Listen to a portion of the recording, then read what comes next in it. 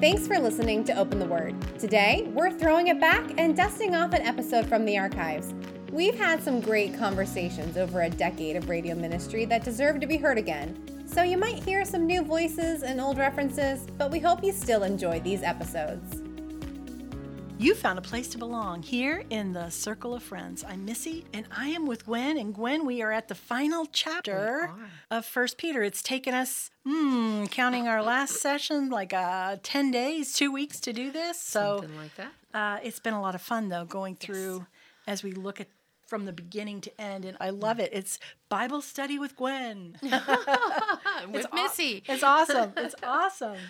So chapter 5 of 1 Peter, wow, we have come quite the distance with this whole book. And as I think about the things that Peter has taught us and said to us and things that are relative to my life in terms of, the theme of the sufferings of Christ and what that does in our life. And as we talked about yesterday, and you said it so beautifully at the end of the day, that how we go through the suffering, the purpose is to bring glory to God and for us to mature in the faith so that we can continue living a life full of purpose that points others to Christ. Absolutely. Wow. Yeah. That's the goal. Absolutely. And I think that's the goal that Peter's trying to show here, is that the trial of your faith is that comes upon you for your testing. Don't look at it like it's something strange. Like, why is this happening? Like, understand that this is a part of it, and rejoice that you get to journey through because you get to partake in Christ's suffering. You get to be a part of, what God is doing in the lives of mankind. And, okay, so moving on to chapter 5, let's just jump in. Therefore, verse 1 of chapter 5, I exhort the elders among you. Okay, so what we're going to see in this chapter is that he's going to talk about the older believers and younger believers. So we're going to see some things here. I exhort the elders among you as fellow elders and witnesses of the suffering of Christ, and a partaker also of the glory that is to be revealed. Shepherd the flock of God among you, exercising oversight, not under compulsion, because you have to, but do it willingly, voluntarily, according to the will of God, and not for sordid gain, but with an eagerness, nor yet as lording it over those allotted to your charge, but proving to be examples to the flock. When the chief shepherd appears, you will receive the unfaded crown of glory. You younger, likewise, be subject to your elders, all of you. Clothe yourselves with humility towards one another, for God is opposed to the proud, but he gives grace to the humble. Therefore, humble yourselves under the mighty hand of God, and he may exalt you at proper time, casting all your anxiety on him, because he cares for you. Be of sober spirit, be on alert. Your adversary, the devil, prowls around like a roaring lion, seeking someone to devour. But resist him, firm in your faith, knowing that the same experiences of suffering you are being accomplished by your brethren who are in the world. After you have suffered for a little while, the God of all grace, who called you to his eternal glory in Christ Jesus, will himself perfect, confirm, strengthen, and establish you. To him be dominion forever and ever. Amen. Through Silvanus, our faithful brother, for so I regard him, I have written to you briefly, exhorting and testifying that this is the true grace of God. Stand firm in it. She who is in Babylon, chosen together with you, sends you greetings. So does my son Mark. Greet one another with a kiss of love. Peace be to you all who are in Christ Jesus.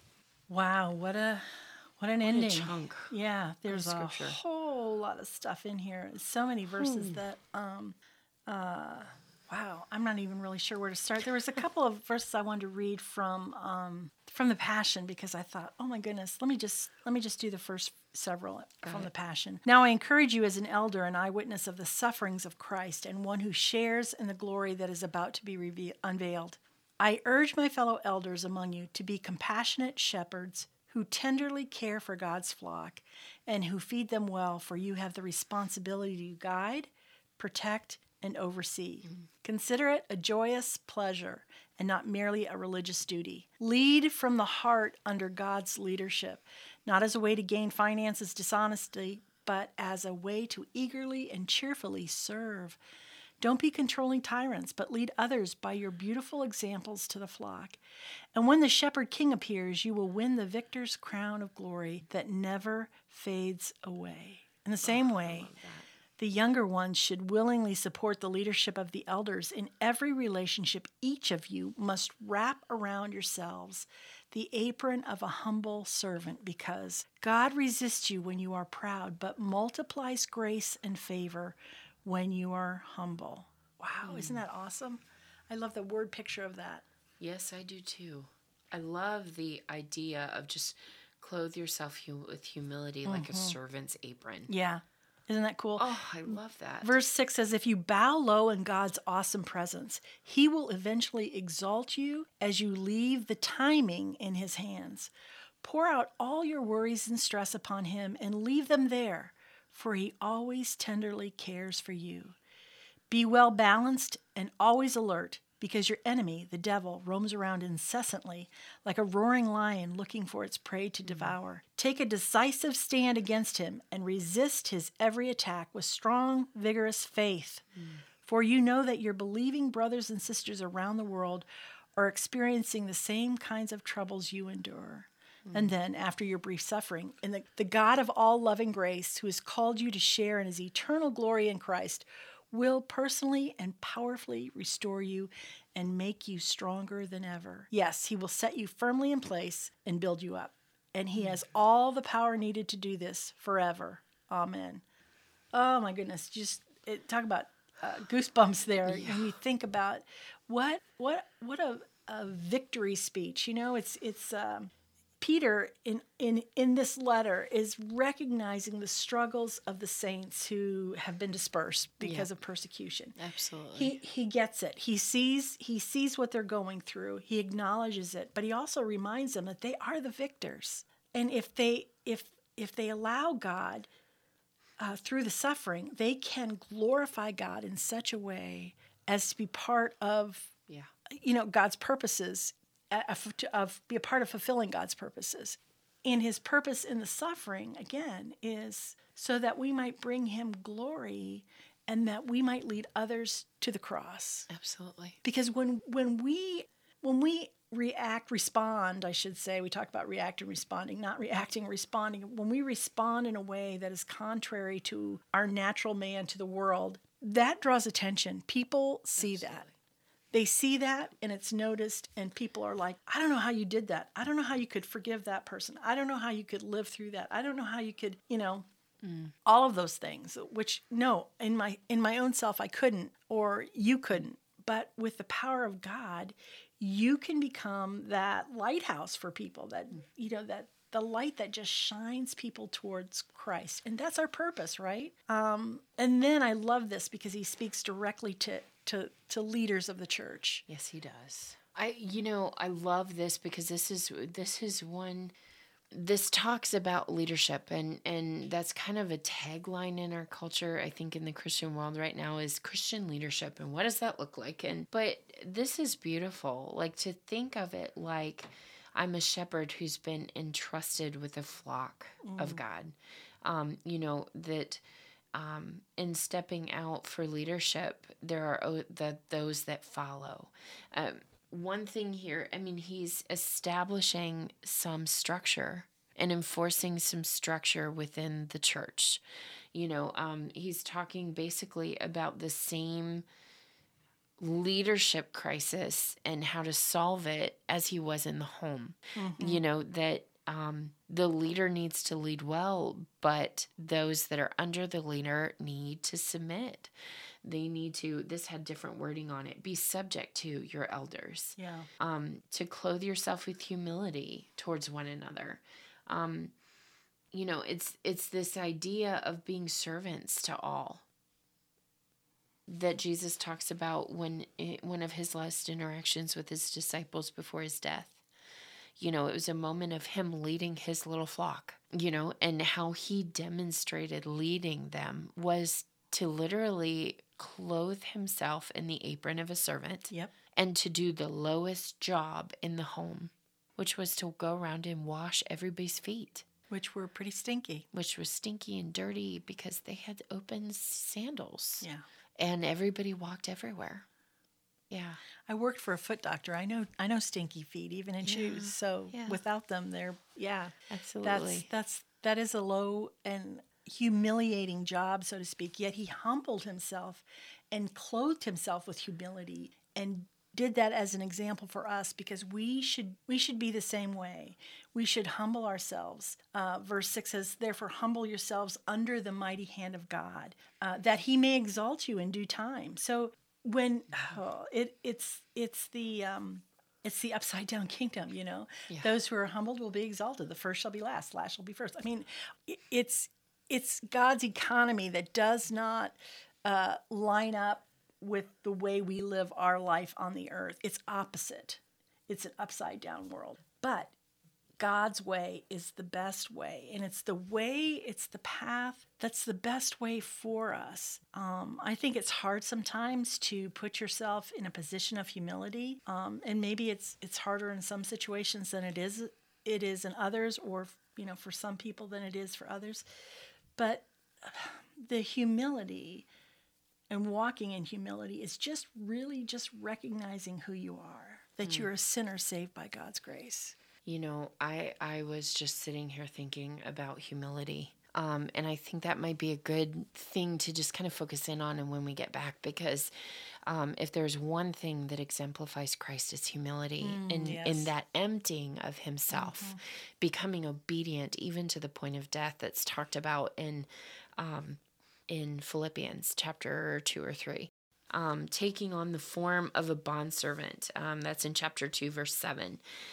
Being made in the likeness of man, which is the thing that Jesus created at creation with the Father. Being found in appearance as a man, he humbled himself by becoming obedient to the point of death, even death on the cross, which was the worst death in existence in that day and time. For this reason also, God highly exalted him, bestowing on him the name that is above every other name, that at the name of Jesus every knee will bow, those in heaven and on earth and under the earth, so that every tongue will confess that Jesus Christ is Lord, to the glory of God the Father. And it's this picture of this very thing. Humble yourselves under the mighty hand of God, that he may exalt you in proper time.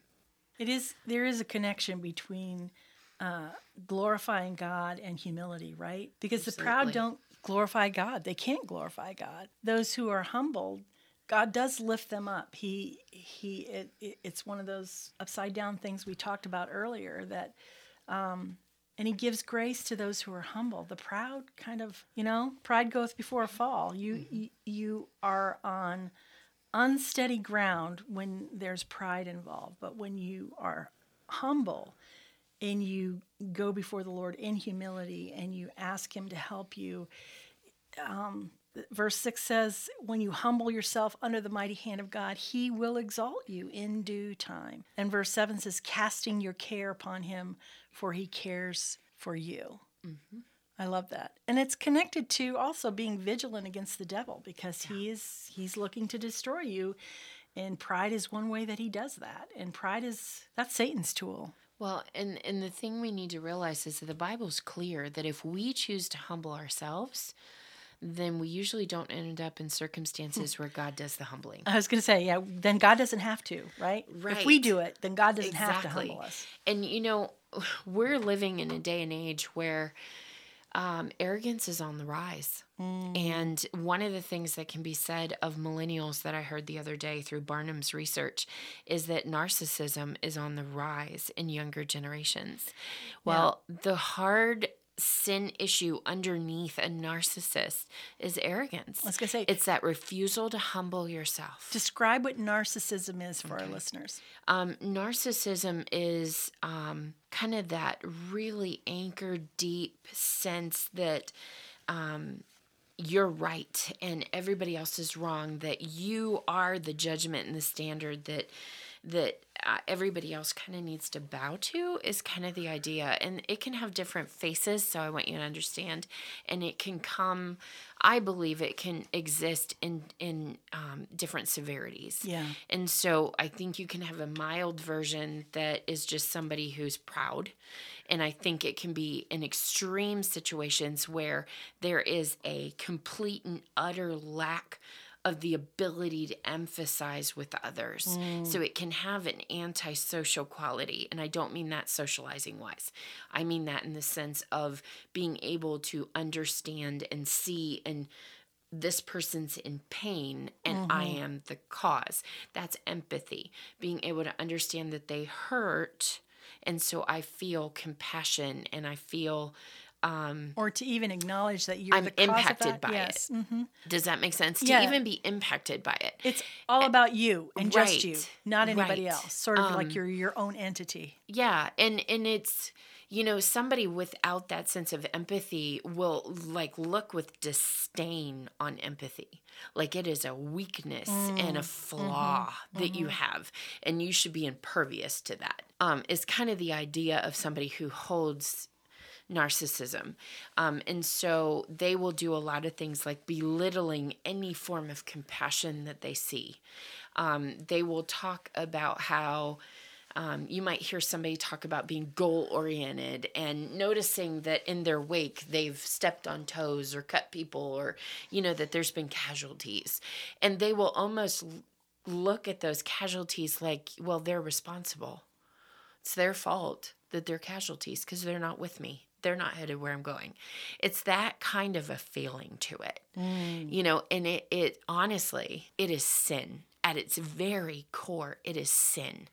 Anytime you can look at somebody else with indifference, you are absolutely and utterly in sin. Yeah. There's just no two ways about it. And that is the sin that is growing among the body of Christ. And there is no way you can sit in that kind of attitude and truly be connecting to the heart of Christ. I just don't think it's possible. It's totally opposite of who Christ is. Because Jesus would stand and look and weep with compassion on fields. And so a lot of times what you'll see is any kind of emotion that would come out of somebody who has narcissism will be for a certain effect. It'll be to get something because everything has a purpose with a narcissist. It's not motivated. It does not come from the same place that it might come from somebody with true compassion. So it's a manipulation. It's a manipulation. It's being used to get somewhere else. Maybe to get out of trouble, maybe to be left alone, maybe, to get a position of honor and respect. It can be used to get affirmation from people. It can be used for a lot of different reasons, but that narcissism is a refusal to be honest about who they are and what they've done. It's a refusal to be under the authority and receive instruction from someone who they've, a lot of times what will happen is a narcissist will only take instruction and accountability from somebody who he thinks is better than they are or she thinks is better. They will only take it from somebody that they quote unquote respect. Okay, but the interesting thing that can happen is in that dynamic, they will eventually get to the point where their stuff stepped on enough that they will decide that the person they've been giving authority to is no longer worthy of authority.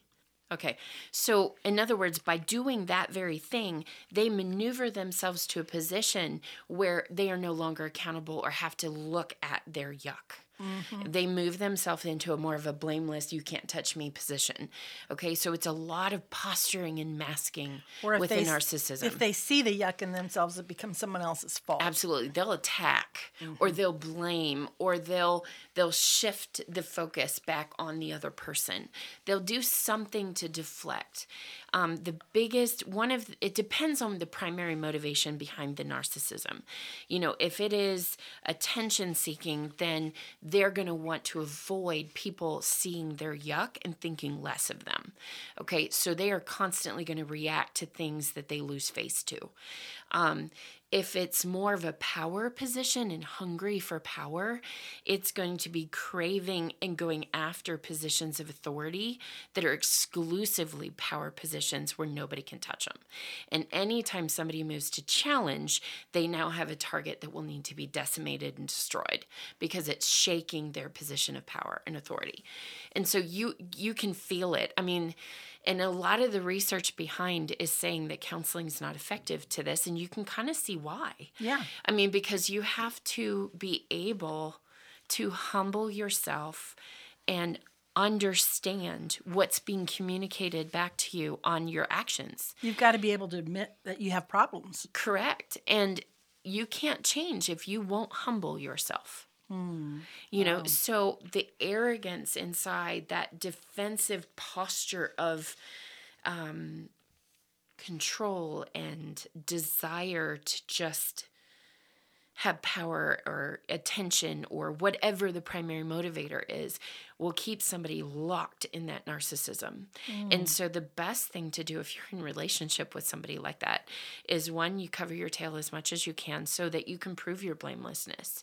But two, you know, you ask the Lord if this is something that is worthy of a flight to safety and to refuge, because it may very well be. Here's the thing, with a narcissist, you cannot talk them out of their arrogance. You can't. You are not going to be able to earn their respect. Their respect is only given to people who are willing to praise them and worship them. They want to be the God in their lives. They want to be the God in all of their relationships. They do not want to submit to any other God. And so the arrogance innate to that,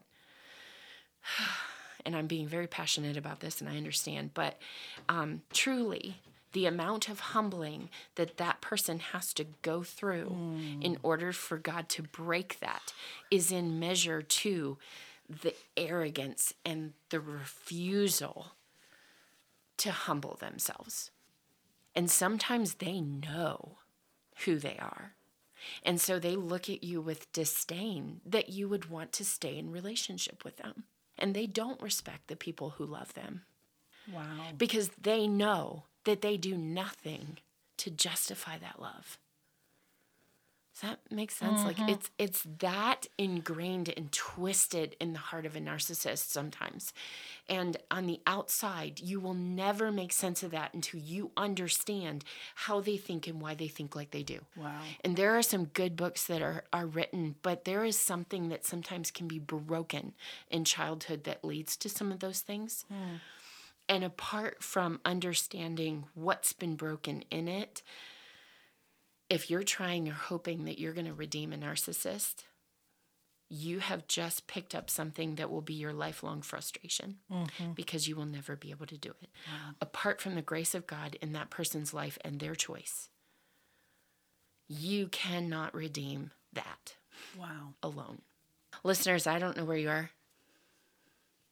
I don't know where you are, and I don't know where some of these things are hitting you in your life, but we have just walked through the book of 1 Peter and kind of these ideas of servant leadership and humility. And I don't know the situations that you found. This last week has had kind of the theme of being in some abusive relationships. And it is our heart that you are safe always. And so if there's safety issues, please flee to a place of refuge. That is something that is all throughout Scripture. That was something that was set in the nation of Israel very early, were cities that were created for refuge. And so our God is a God of refuge. And so safety is a big thing for him. We care about you, and we would love to know how to serve you better. You are welcome to contact us through the Facebook page. You've found a place to belong here in the Circle of Friends.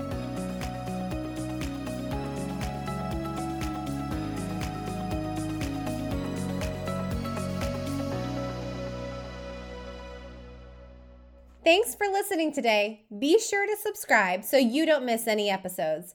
We'd love to hear from you, so find us on Facebook and Instagram at Open the Word Podcast, or send us an email to openthewordpodcast@gmail.com. Is it time for you to plan a day trip with your peeps? Come and stay a while at Shia Market in Berlin.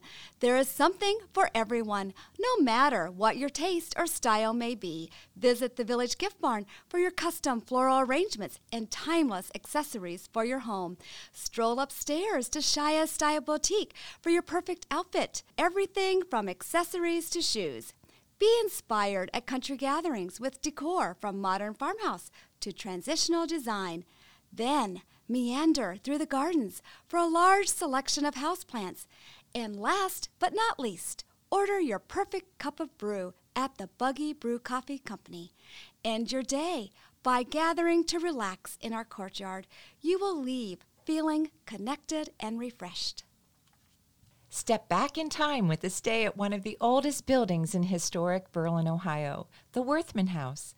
This charming building has a rich history with origins dating back to as early as the mid-1800s. The newly restored 2-bedroom, 1-bathroom suite has hardwood floors and gorgeous chestnut trim throughout. It is also outfitted with locally made Amish furniture. It can sleep 6 and offers a beautiful panoramic view of Berlin's Main Street.